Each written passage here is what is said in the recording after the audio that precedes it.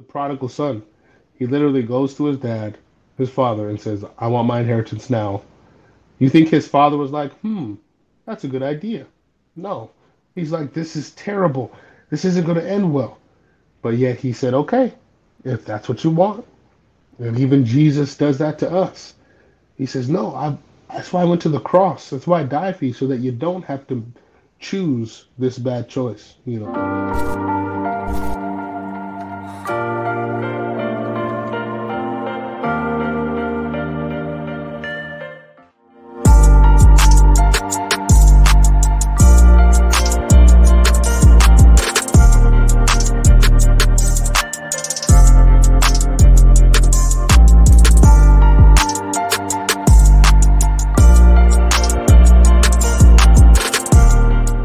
Hello, everyone. Welcome to episode 4 of the Light It Up podcast. I am your host, Wyatt Taylor.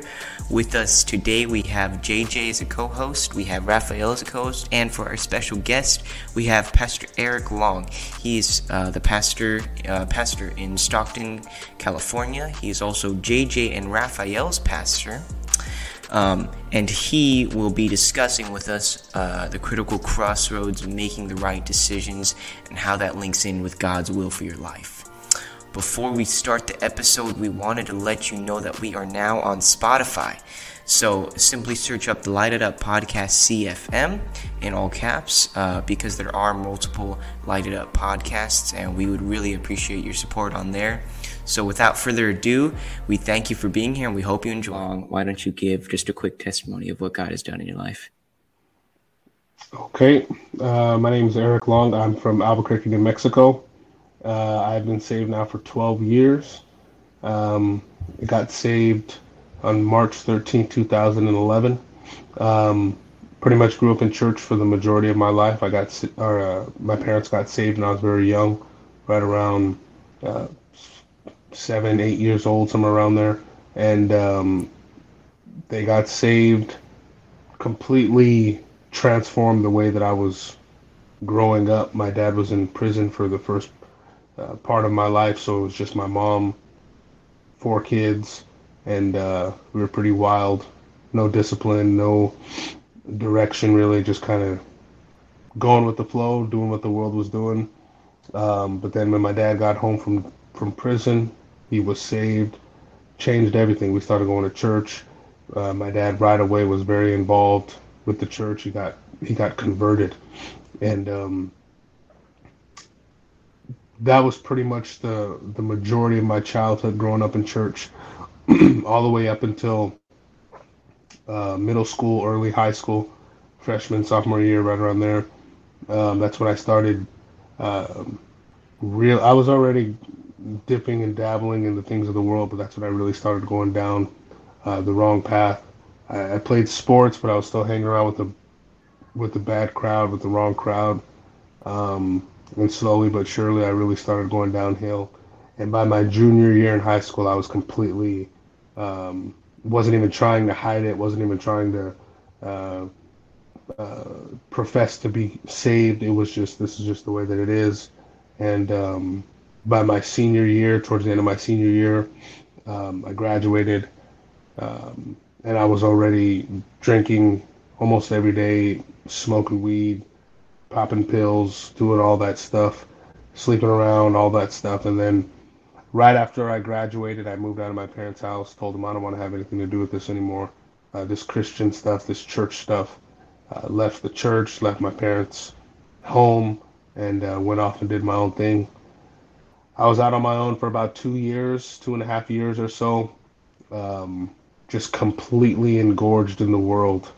And that's all it took. It was 2 years for me to realize that this world has absolutely nothing to offer. I was doing everything the world was doing. I started going to college, was doing much harder drugs, drinking every day, looking for answers that I knew were not there.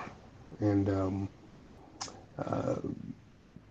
basically what ended up happening is I just fell on really hard times. I ended up having to move back in with my parents. And my mom, she invited me to go to church with them on a Sunday morning. and I had no intention. There was no intention on being saved. It wasn't like I had this you know angel from heaven telling me that it's time for me to come home. It was just, she had told me she was going to buy me some lunch after church, and I was broke. So I said, cool, I'm gonna go eat some lunch with mama. And I went to church because I knew I was going to get some food. And that morning, my pastor preached, and I don't really remember. I know now what the sermon was, but back then I didn't know what the sermon was. But that altar call came, and it felt like just, it was almost like a fear that I had never experienced before, as far as it was, I knew who God was, I knew what salvation was all about, but it wasn't real. But what God made real to me was, I'm not always going to be here, and this conviction, this me holding on to you, if you will, is it's I'm not always going to be there. Now is the day for salvation. It's time for you to make up your mind. And it brought so much fear in my heart. Not so much the fear of going to hell, but more the fear of not having another option, or not having any more options, or chances, if you will, to accept Christ. And I didn't have any intention on staying saved. It was one of those, okay, let me just try this and see what happens. And I got saved, and I started doing the same thing every day. Just started making the choice. Today, I'm going to serve you. I've been doing the same thing every day for 12 years, and that day, the course of my life changed, and now everything is completely transformed in my life. My mind, my heart, my desires, uh, purpose, and calling were instilled into my life, and I began to strive for calling and all that God had for me, still has for me. And here we are 12 years later, preaching the gospel, completely engorged in the things of God. And there has been absolutely nothing greater than accepting Jesus as my Lord and Savior, because that is what has brought my life meaning. That is what's brought change, and that is what's brought victory in my life. And yeah, so, and now today I'm 31 years old, preaching the gospel in Stockton, California, and excited for all that's coming next. How's And that? that was awesome. And I just wanted to say that it's incredible how, well, first of all, how quickly you were able to get out of the will of God, but then also how quickly you were able to get back in. And just the love of God is so immense and so awesome, which is a perfect segue into the subject we are going to be talking about today, which is making the right decisions. So obviously, based off of your testimony, going to church and then backsliding, but coming back and now having an amazing life for 12 years now because of your decision to live for God has obviously changed a lot. So number one, we're going to be talking about decisions, good and bad. So I wanted to ask, this is kind of a simple question, but I think also something that it can be extensive at the same time. So what makes a decision good or bad? And then what makes a decision biblically good and biblically bad?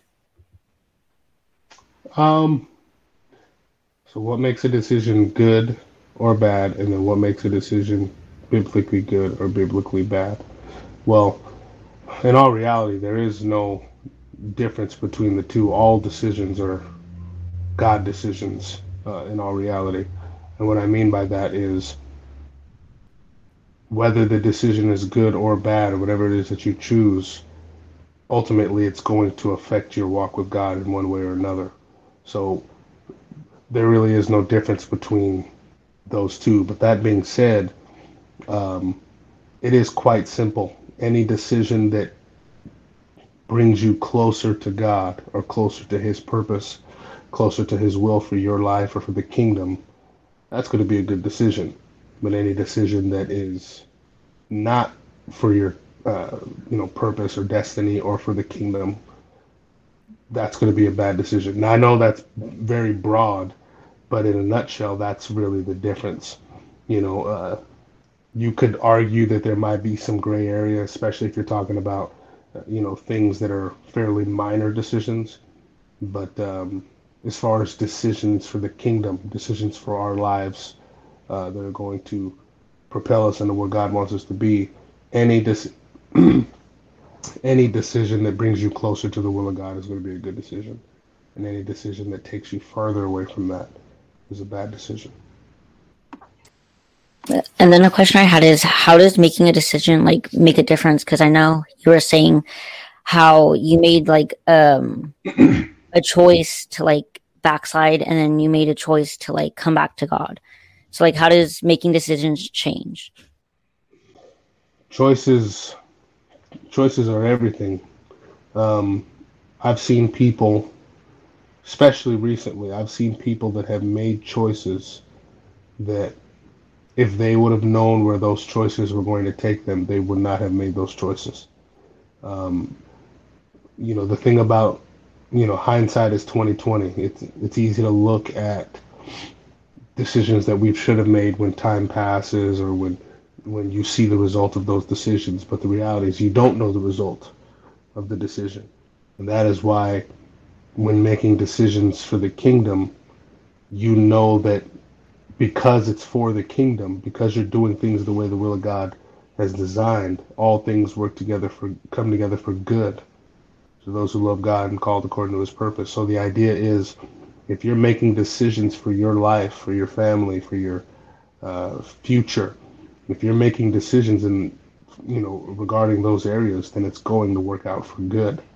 It might not be the way we always want it to, but it'll make decisions for good. Now, the contrary is when you make decisions that aren't for the kingdom, where those decisions can take you, God only knows. I know people that are not alive today because they made decisions away from where God wants them to be.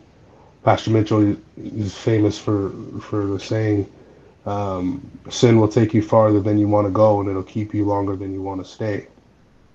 And really what that saying is, in a nutshell, is when you make a choice to go into the world or go against the will of God, then the result of that is going to be far worse than you realize.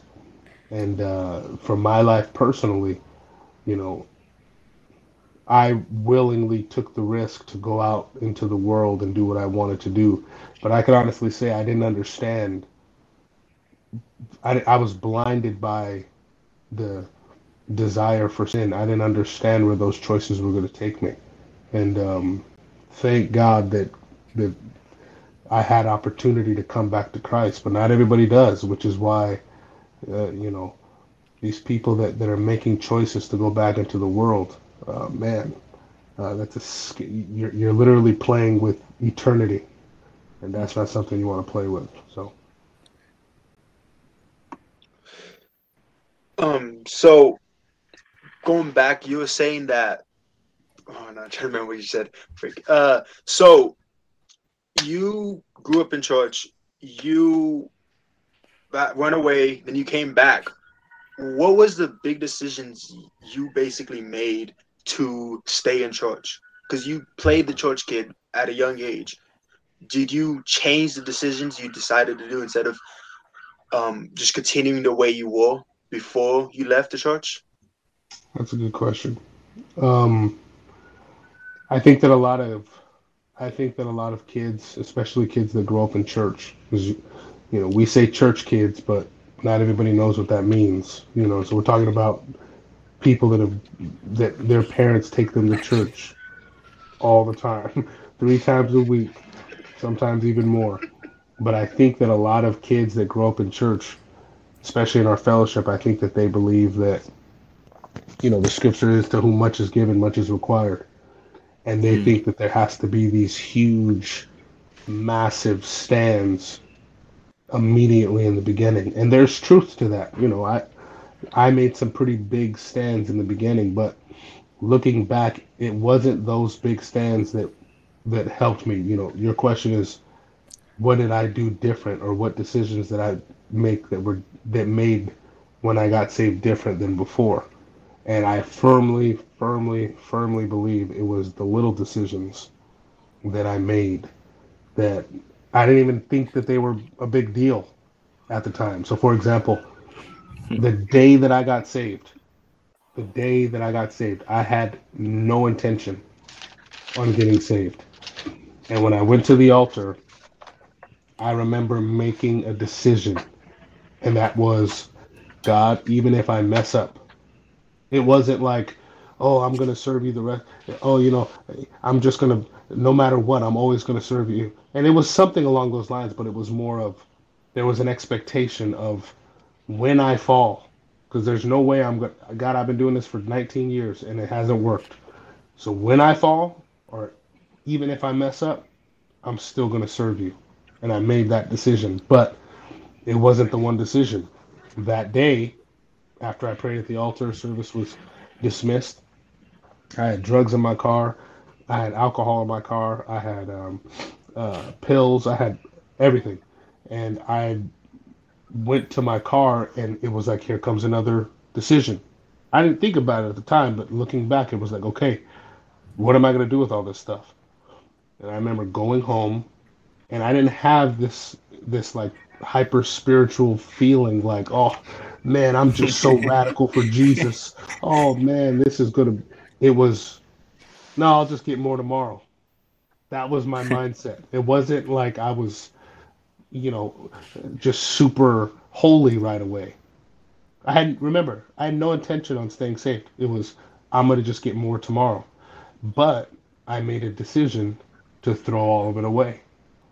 So I threw away my paraphernalia, my pipes, my bottles, everything. I threw everything away. I went to sleep that night, woke up that morning, and immediately it was almost like God was speaking to me saying, what are you going to do?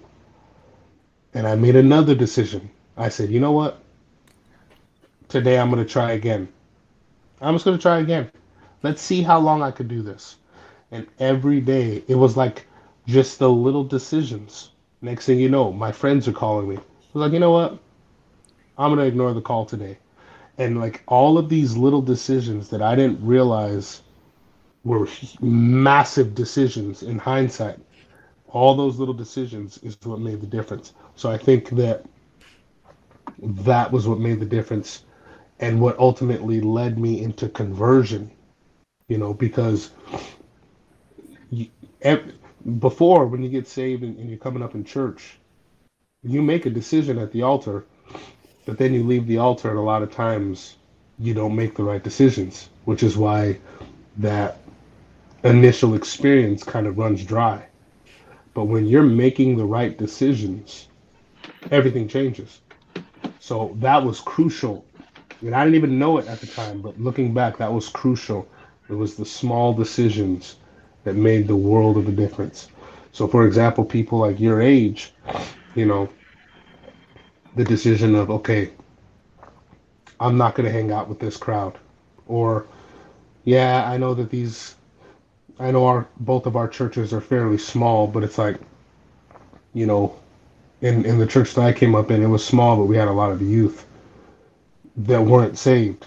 So when I got saved, it was like, okay, I'm not going to hang around my old friends. I'm going to hang around adults that are saved. I don't need to hang around with a bunch of kids. I'm going to grow up. I'm going to be a man. You know what I mean? And things like that. So that was a major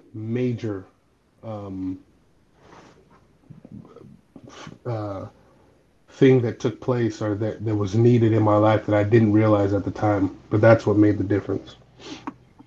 So, do you think all decisions as Christians, are they the little decisions? Do you think they even matter sometimes, or do you think they're just whatever? You had mentioned, do our decisions matter to the people that aren't saved? Is that yeah. That's what I'm talking about. Like do they affect them? Yeah, just like deciding not to cuss and deciding not to hang out with some crowds, or deciding not to bring up drugs or whatever. Yeah, 100%. I think that everybody's different. I think that people, it depends on the person. It depends on how close you are with that person. I think people that maybe aren't so close with you, when you make decisions that, for example, you're not going to do drugs anymore, they might be a little salty about it for about 10 minutes. And then, and then they're gonna be like, oh, well, I didn't like that guy anyways. I only, I had one friend tell me, well, I wouldn't call him a friend, but I had one, peer of mine tell me, well, I only hung out with you because you had a car. It's like, dang, man, because I'm telling all my friends I'm not doing this stuff, but I have, but that's the people that maybe aren't so close. But I had some very very close friends, like brothers, that I remember having both of them in my kitchen because it was kind of a long story, but I'd blown my knee out and I was kind of bedridden for like 2 3 months. So I was just kind of stuck at the house, couldn't do anything because I wasn't supposed to put any weight on my leg, which was almost a blessing from God because I got saved in that time. So I wasn't out partying and doing all that. It was like I was in a cave, just doing nothing but listening to sermons and reading my Bible and trying to get closer to God. So, but towards the end of that, my friends came around and were like, "What's going on? Where you been, man? You've been calling and they're just coming to check up." And I had this whole conversation with them, and I told them I love you. I'm not going to hell for you. And they were Wow. hurt. They were hurt, man. They were like really hurt. Like not. Let me rephrase that. They were happy for me because I told them I was like I got saved, man. But you got to remember. Well, I know Rafa and Jay probably know this, but in my part of my testimony is that I'd gotten saved for about 2 or 3 weeks before in the past, and I made this huge stand to my friends, but then I backslid, so and that affected them. So when they heard that I got saved, that I was converted, I think a part of them, they knew it was real, but they were kind of like, yeah, you said that last time. But when I told them I love you, but I'm not going to hell for you, it was like, if you want to hang out with me, we can hang out at church. They were happy for me, but about a week or two into it, when they realized like, oh, he's not playing, they were hurt. And to this day, it's been 12 years. Out of the two friends, one of them calls me occasionally when he's drunker than a skunk and he's crying and why can't things go back to the way they used to be? It's like, bro, we're in our 30s, you know. But one of the things that he'll tell you is, or tell me is, Eric, you were right, because his life is, he's doing the same things we were doing when we were 17. But he'll tell me, Eric, you were right. He's like, I wish we could go back to how it was, but you were right. My other friend, same thing. He says, you know what, his brother, who was also real close with us, died of a heroin overdose. And he's looking at me saying, Eric, you made the right choice. So it's like these decisions, for some people, they might hurt. Nobody wants to be, you know, told that they're not going to hang out with them anymore, and I'm not going to do the same things I've always done with you because they're sinners. They don't get it. But I promise you, those decisions make a bigger impact in their lives. I'm still believing God that they get saved, but those decisions do affect them. But for the most part, it can affect them in a good way. I know multiple people. I can name multiple people that they got saved because they saw somebody else making right decisions for God. So I think it just depends on the person, depends on the relationship.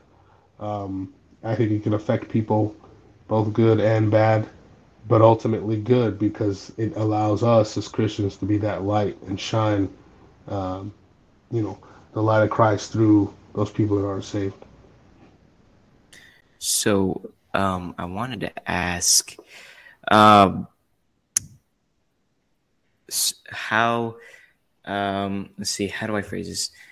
Um, Obviously, your decisions changed the plan God had for you, or maybe not changed too much, but they kind of shifted because you, or what I'm trying to say is, did they shift? Did God's plan for you shift because you were out of the will of God for a time? Did God's plan for your life change, or how does that really work? I heard a Tom Paine sermon a long time ago, and he made the statement that, people that make blueprints, architects and engineers and things of that nature, when they make blueprints, everything that is created or written down in a blueprint has to be 100% precise. It's like if you're even a couple of inches off, from the original measurement. It's like if you're 2 inches off from 100, on the ground level of a 100-story or a 100-foot building or a 500-foot building, I don't know, huge building. By the time you get all the way to the top, you're so far slanted. This building has become so far slanted that there's no way it could stand anymore. So the idea is, when you make blueprints, they have to be precise. And in his sermon, he made the statement, "Thank God that God doesn't operate on blueprints." That there might be times where you get a little bit, where you get a little bit out of line, you get a little bit whacked out and weird, but yet God is able to bring you right back into the place where he wants you to be. Now I say that because, I think I mentioned this a while back, but I got saved when I was 19. So it's not like, and I got sent out when I was 23. So it's not like I don't think that by me backsliding or me getting saved a little bit later, I don't think that it's like what I've gotten sent out when I was 22. It's like I don't think there's that much of a change in that aspect. I believe this is where God wanted me to be, but I do believe, not so much for my life, but I do believe that there were people that I was meant to win to Christ. I do believe that there were people that I was meant to be that witness for them. I think about literally thousands of kids. You guys are in high school. I wasn't saved in high school. Not even a little bit. My classmates, teammates, none of them, none of them knew that I was someone who went to church. None of them. I was very, maybe they saw it a little bit, but I was very opposite of what a Christian should be. And I think about all those people who maybe I could have had an impact on had I been saved, So I think for some people, yeah, of course, there are people that grew up in church with me that are my same age that to this day are still not saved. And they're 30, 31, 32, 33 years old. And it's like, okay, that's some time. It's a lot of time. You're talking, 15, some of them even 20 years that they essentially wasted on worldly living, like the prodigal talks about. So I do believe that you do get to a certain point where you miss out on things that God has had for your life, 100%. You can look at that scripturally. You can look at that through just different people's lives in general. But ultimately, I do believe, that, you look at the rich young ruler, there was a purpose, there was a plan. Jesus said, "Follow me," to him, just like he did to the disciples. This guy could have literally been a disciple named in the Word of God that we know. But now all we know him as the rich young ruler, So I do believe that you can get to a point where you can miss out on the purposes of God for your life. But for me personally, I don't think that I missed out so much on my own personal destiny as much as I believe I probably missed out on some opportunities to win some people to Jesus. Anything you guys wanted to add?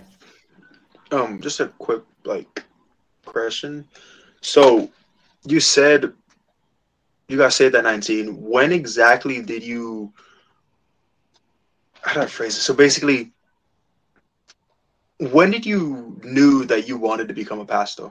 When you got saved, like Um, well, I know I could tell you exactly. It was, I believe it was, I know it was July conference of 2011, but it was probably Tuesday or Wednesday, wherever. It was Mark Olson. I know it's Pastor Mark Olson preaching, but you guys have been to conference.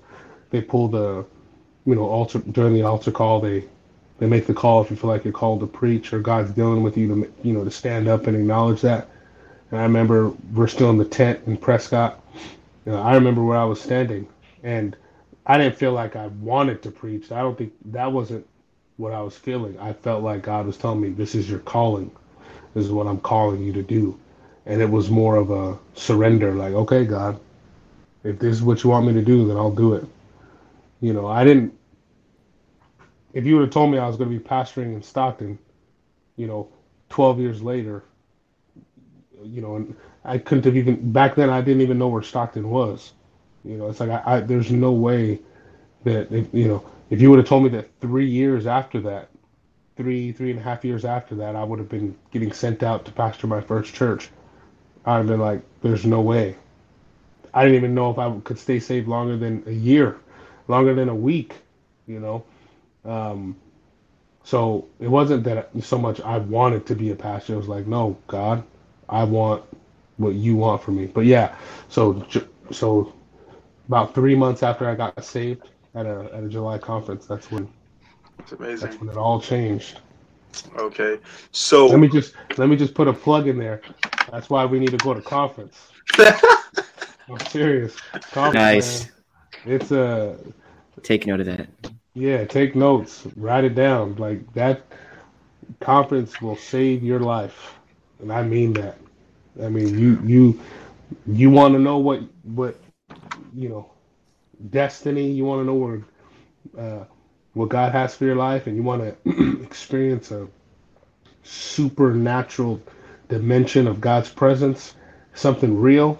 Go to conference. That's my plug because it's coming up. And then the last question I had was, like, as for people in the church, like, let's say if there's like a brother or sister who, if it's unintentionally like making a wrong choice that you see, like, how would you like help them or influence them to like show them what they're doing and like to change? That's a good question. That's a hard question because you can't make decisions for people. And the reason why, especially being a pastor, that's the majority of what we do as pastors. We're trying to. What you think of it this way: when you are a pastor, you guys are all on here for your podcast. I'm not sure if that's a calling you guys are, pursuing or whatnot, but it's like the goal of every pastor, the goal of every sermon that you preach is you are trying to get people to change. That's the goal. So in other words, you're trying to get people to come to the altar and make a choice to change. Now, that's the hardest thing that we'll ever do because we can't do it for people. So there's times where I've seen people many times, man. That's some of the heartaches of pastoring is your the path that people are choosing to take that is not going to end well. There's been times where I've told people like this is not going to end well if you go down this path. But people are stubborn. People want to make their own choice, or they don't believe you, or there's a million different avenues. But the point of the matter is you can't really tell people what to do. You can't really tell people, how they're supposed to live necessarily. All you could do is be a good example for them. There's times where I try to give advice and tell people this is what I would do, but ultimately you show them through the Word of God. You show them through your example, and you try to point them to Jesus. And you pray for them, man. And there's levels of correction. There's levels. It depends if it's if it's a disciple who comes up to me, JJ, if you come up to me and say, "Hey, Pastor, I think I'm gonna, you know, I don't know, I think I'm gonna leave the church and go and pursue, a tap dancing career." I don't know. The first thing that's popping in my mind, I'm gonna say, "JJ, listen, I love you." I'm gonna say, "JJ, I love you, man, but I don't think that's the will of God." Or if Rafa comes, "Oh, Pastor, I think I'm gonna pursue ballet." I'm be like, "Bro, what are you doing?" Yeah, you just know I'll be an amazing ballet dancer, bro. I'm gonna say, Yeah, "Bro, Raphael would. they don't Oh, make 100%. tights that big, bro. What are you doing?" But anyways, no, but let's get serious. Let's get serious. The point is that's a good question, but that's a hard question because there's going to be times when you see people and that's not good, you know, and they make the choice anyway. And it's in those times where you just say, "Okay, God." You think about the prodigal son. He literally goes to his dad, his father, and says, "I want my inheritance now." You think his father was like, "That's a good idea"? No. He's like, "This is terrible. This isn't going to end well." But yet he said, "Okay, if that's what you want." And even Jesus does that to us. He says, "No, that's why I went to the cross. That's why I died for you, so that you don't have to choose this bad choice." So um, that's a good question, man. And I think the best thing to do is just be a good example. Speak up when you need to, and let God be God. My Oh, dad always oh, well, just real quick, my dad always says you can lead a deer to water, but you can't make him drink, and I think Yeah. that's exactly what you're saying. 100%. okay. So, back when you first had the calling to go preach, did you make decisions for that will right after, or did it took a while to start that deciding to write sermons, do Bibles, like all that? Yeah. If I'm being completely honest, I after that conference, so I knew that, okay, this is what I'm called to do, but I also knew that there's no way that I'm going to become a pastor if I'm not married. So my focus kind of shifted at that point. So you gotta Great. Prioritize. yeah, but you gotta understand, like, I wasn't, no offense to you guys, but I wasn't a teenager. I guess I was 19, but like, you know, at this point, uh, um, I think at this point I think I had already moved out, or I had just moved out, or I was getting ready to move out. I can't remember, but I had already been on my own. I went back with my parents, but I was moving out again. I had gotten a nice job. I already had a car. Like, I was much. It was much more of a reality than it not being a reality, if that makes sense. And to put it into perspective, I got saved in 2011. I got married in 2013. And that was so March 2011, July 2013, and to give it me and my wife, from the day that we started, talking to the day we got married, was only 9 months. So everything was very quick. So I was already prepared as far as financially and um, having a job and things of that nature. But to answer your question, it wasn't like, "Oh man, I'm gonna start writing sermons." And I was doing altar calls. I was absolutely being discipled. I was there in prayer. I wasn't doing anything necessarily to become a pastor. I was doing what Christians are supposed to do, you know. And but I knew there's not even a chance of me pastoring if I don't get married. So those decisions didn't start changing. Or I'm sorry, those intentional decisions didn't until after I got married. And talking with my, at the time, girlfriend Leandra, was like, I want to preach the gospel. So So if we're going to preach, if we're going to pursue this any longer, you have to know that I'm called to preach, and so that was up front. We knew that. We got married, and I want to say probably a year after we got married is when we got announced to be the door directors for our church, and that was when my timeline. That sounds right. Maybe 2 years after we got married. It was somewhere around there. But that is when we really like made some serious decisions. We changed the way we talk, the way we act, the way we conduct ourselves. Like everything changed at that point because we knew, like, okay, this is serious. So it wasn't so much right when I knew I was called. It was some time, but the discipleship was always there, 100%. I shall take lead. We should be going to the next point, and the next point would be effects, like effects of the decisions we made and all that. How much should we like worry about the effects of decisions that we made? Anyone want to say something? Say that one. How much? Say that one more time. How much should we worry about them? Yeah. How much should we like? Is it like decisions that should be just immediately like, ooh, I'm gonna do it, or be times we should 100% think of every single decision, think of every single outcome, and worry about the effects of the decision? Well, I mean, that's a pretty broad question. You don't have to. Risk is always going to be involved. Risk is involved in the things of God. Not everything is.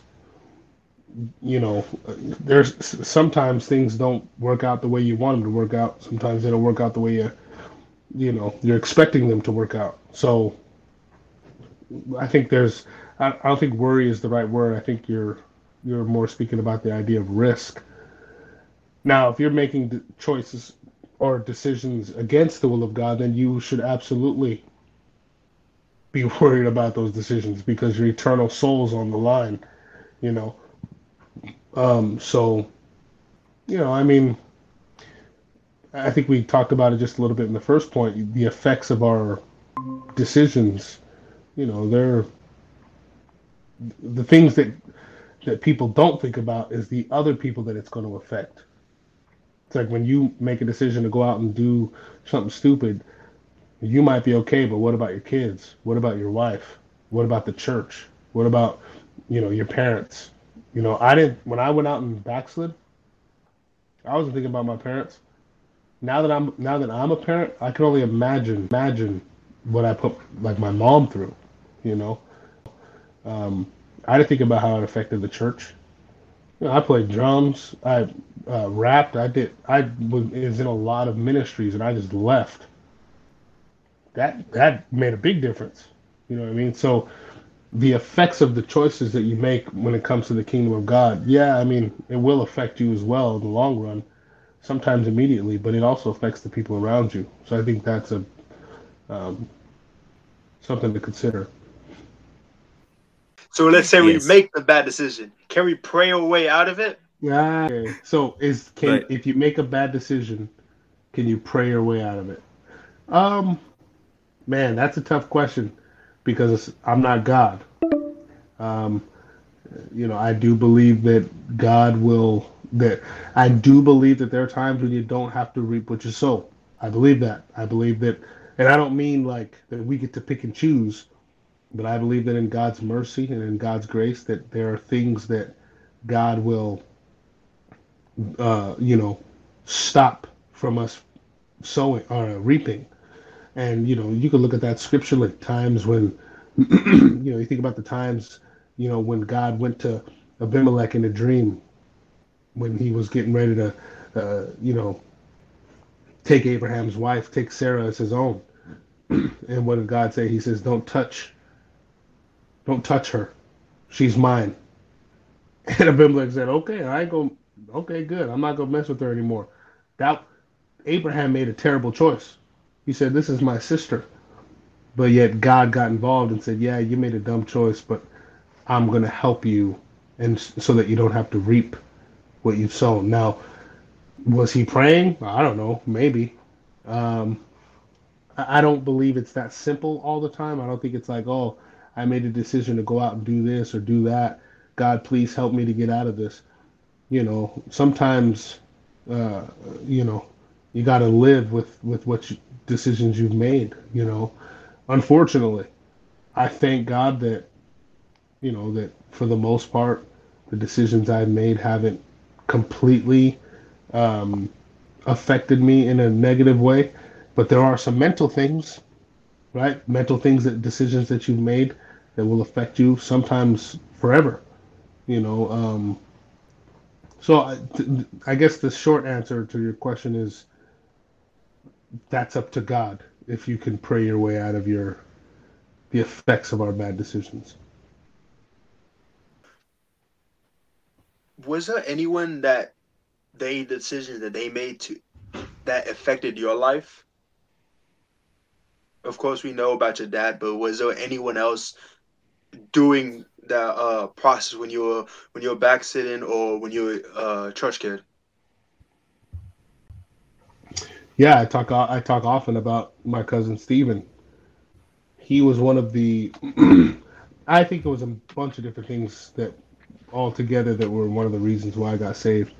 Obviously, my parents praying for me, my family members, but when I saw my cousin Steven get saved, he got saved probably I think it's about 6 months before I did. And when I saw him get saved, it was like I remember being blown away, thinking like he's doing it, and his decision to accept Christ affected me in a good way, to where in my mind it was like, well, if he could do it, I could do it. And not only that, but I don't have to do it alone. Like I could have somebody there with me that we could feed off of each other, and that made a huge difference, huge impact in my life. And yeah, so for me personally, yeah, he would be, and there's others as well, but he was one of the big ones for sure. Okay, moving on to our final subject, which is going to be about critical crossroads and making the right decisions. So, to lay the groundwork, what is a critical crossroad in your experience, Pastor Long? Critical crossroads. I mean, in my experience, there's a multiple critical crossroads in life. I believe for people that aren't saved, it's a critical crossroad every time an altar call comes, or anytime you have an opportunity to accept Christ. Every day is a critical crossroads if you're not saved, because you don't, number one, you don't know when you're going to die, and you don't know when you're going to step into eternity, which makes every second critical if you're not saved. But the same is true for calling. The same is true for um, you know pioneering. There's a lot of different areas where you could have critical crossroads. But just a personal experience for me, I believe. I think about when I first got saved. I was making right decisions, doing everything that I was supposed to, but there was I'll just say that I had an opportunity that I normally wouldn't have had if I wasn't saved, if that makes sense. And there was something that I was contemplating doing. It was something that I thought that I would be able to do and get away with. Um, but I knew like because of the past, if I make this decision, it's not going to end me. And you know, it's kind of a long story, but long story short, what ended up happening is it was like, okay, I'm not going to do this because I know where it's going to take me. I know myself. And but I firmly believe that if I would have made that decision, I probably wouldn't be saved today. So I do think there's decisions like that for all of us, saved or not saved, where you come to these places in your life where it's like, whatever you choose, just know that if you don't make the right choice, it could be absolutely destructive for you. So multiple examples in my life, but I could think of one specifically. It'd be that one. So yeah. So, oh, my mind's going blank. So, what advice would you give to people who are coming to these like crossroads? It's a very broad, but what would you give? Like advice would you give for the people to make a good decision? That is. Well, you need to stay prayed up. Number one, when you have a relationship with God, that changes things.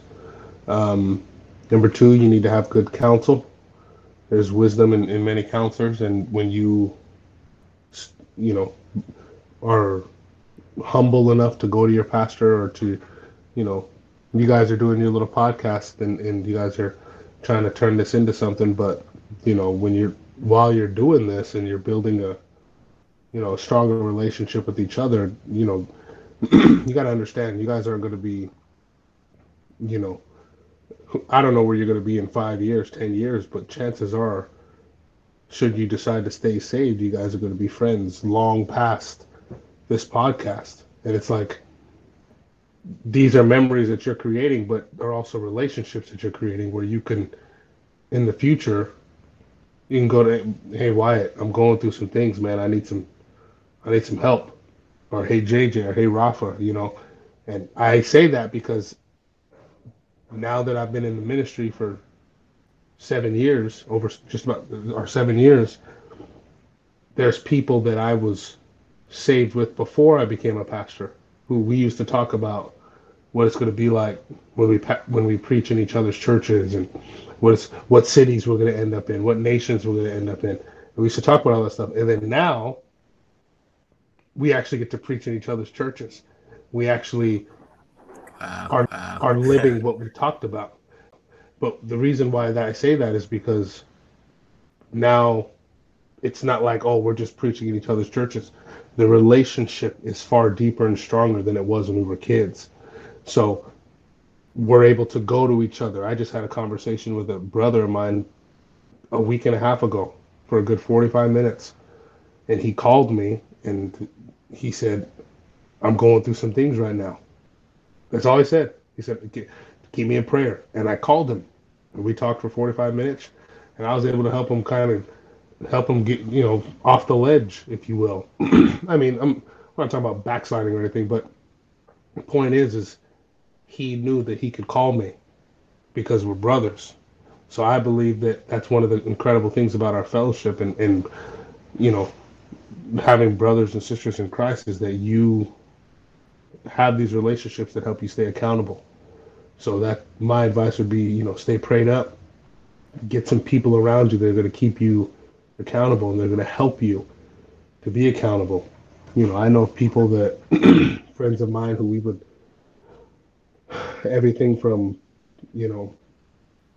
putting people on the spot. Hey man, how's it going? You staying clean?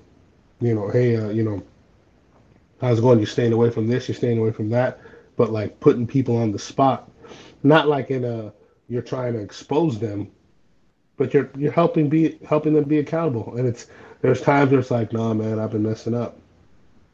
All right, well, let's get it right. You know what I'm saying? So there's wisdom in that.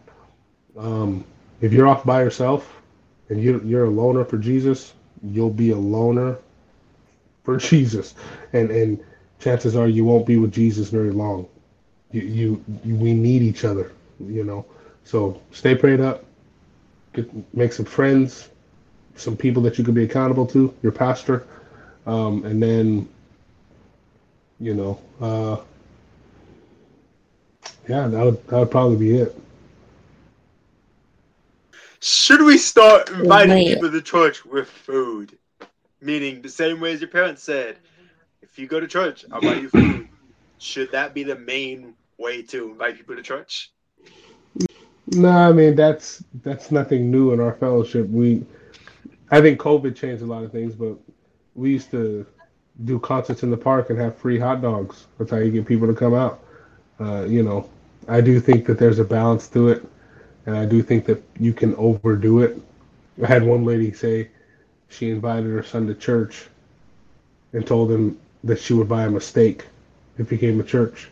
It's like, I mean, you could do that. It sounds amazing. But it's kind of like, that can get pretty expensive after a while, and you're depending on a cheeseburger for somebody to have an encounter. Anyway, on the flip side, I would say though that you could use that same tactic for follow up.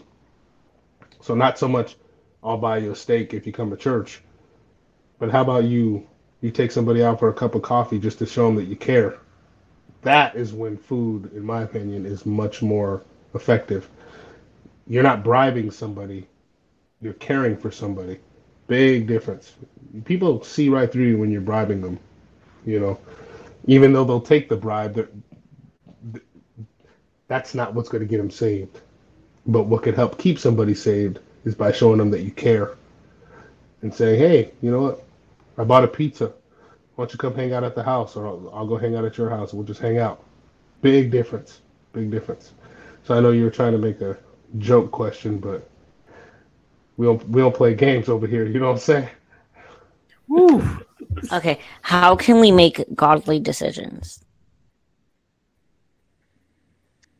How can we make godly decisions? Well, I mean, I'm trying to think of a way that's not like extremely practical there, but I mean, I think you make godly decisions when you know what God wants. It's hard to make a godly decision if you don't know what God wants.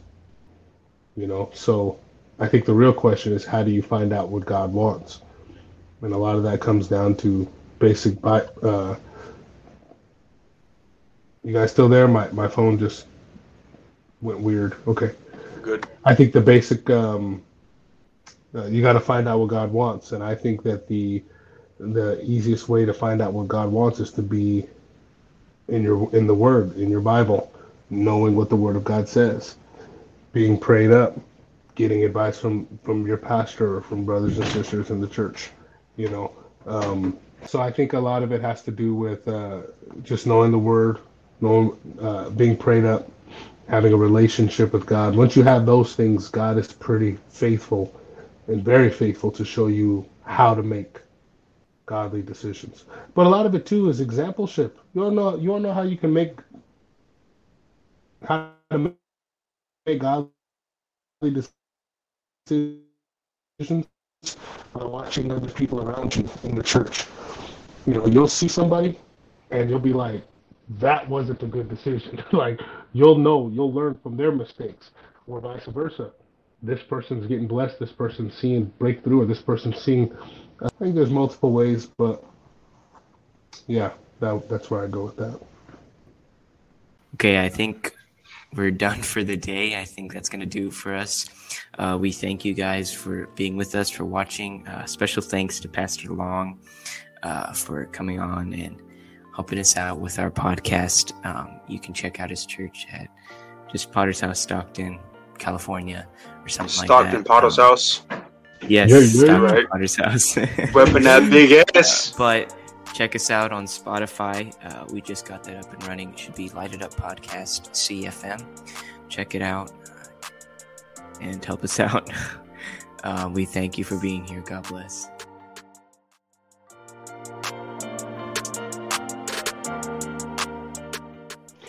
So as you can see, as we're all together here on this podcast, the center focus of all of what we're doing and all that we're a part of here in our fellowship is around the things of God, specifically around Jesus Christ.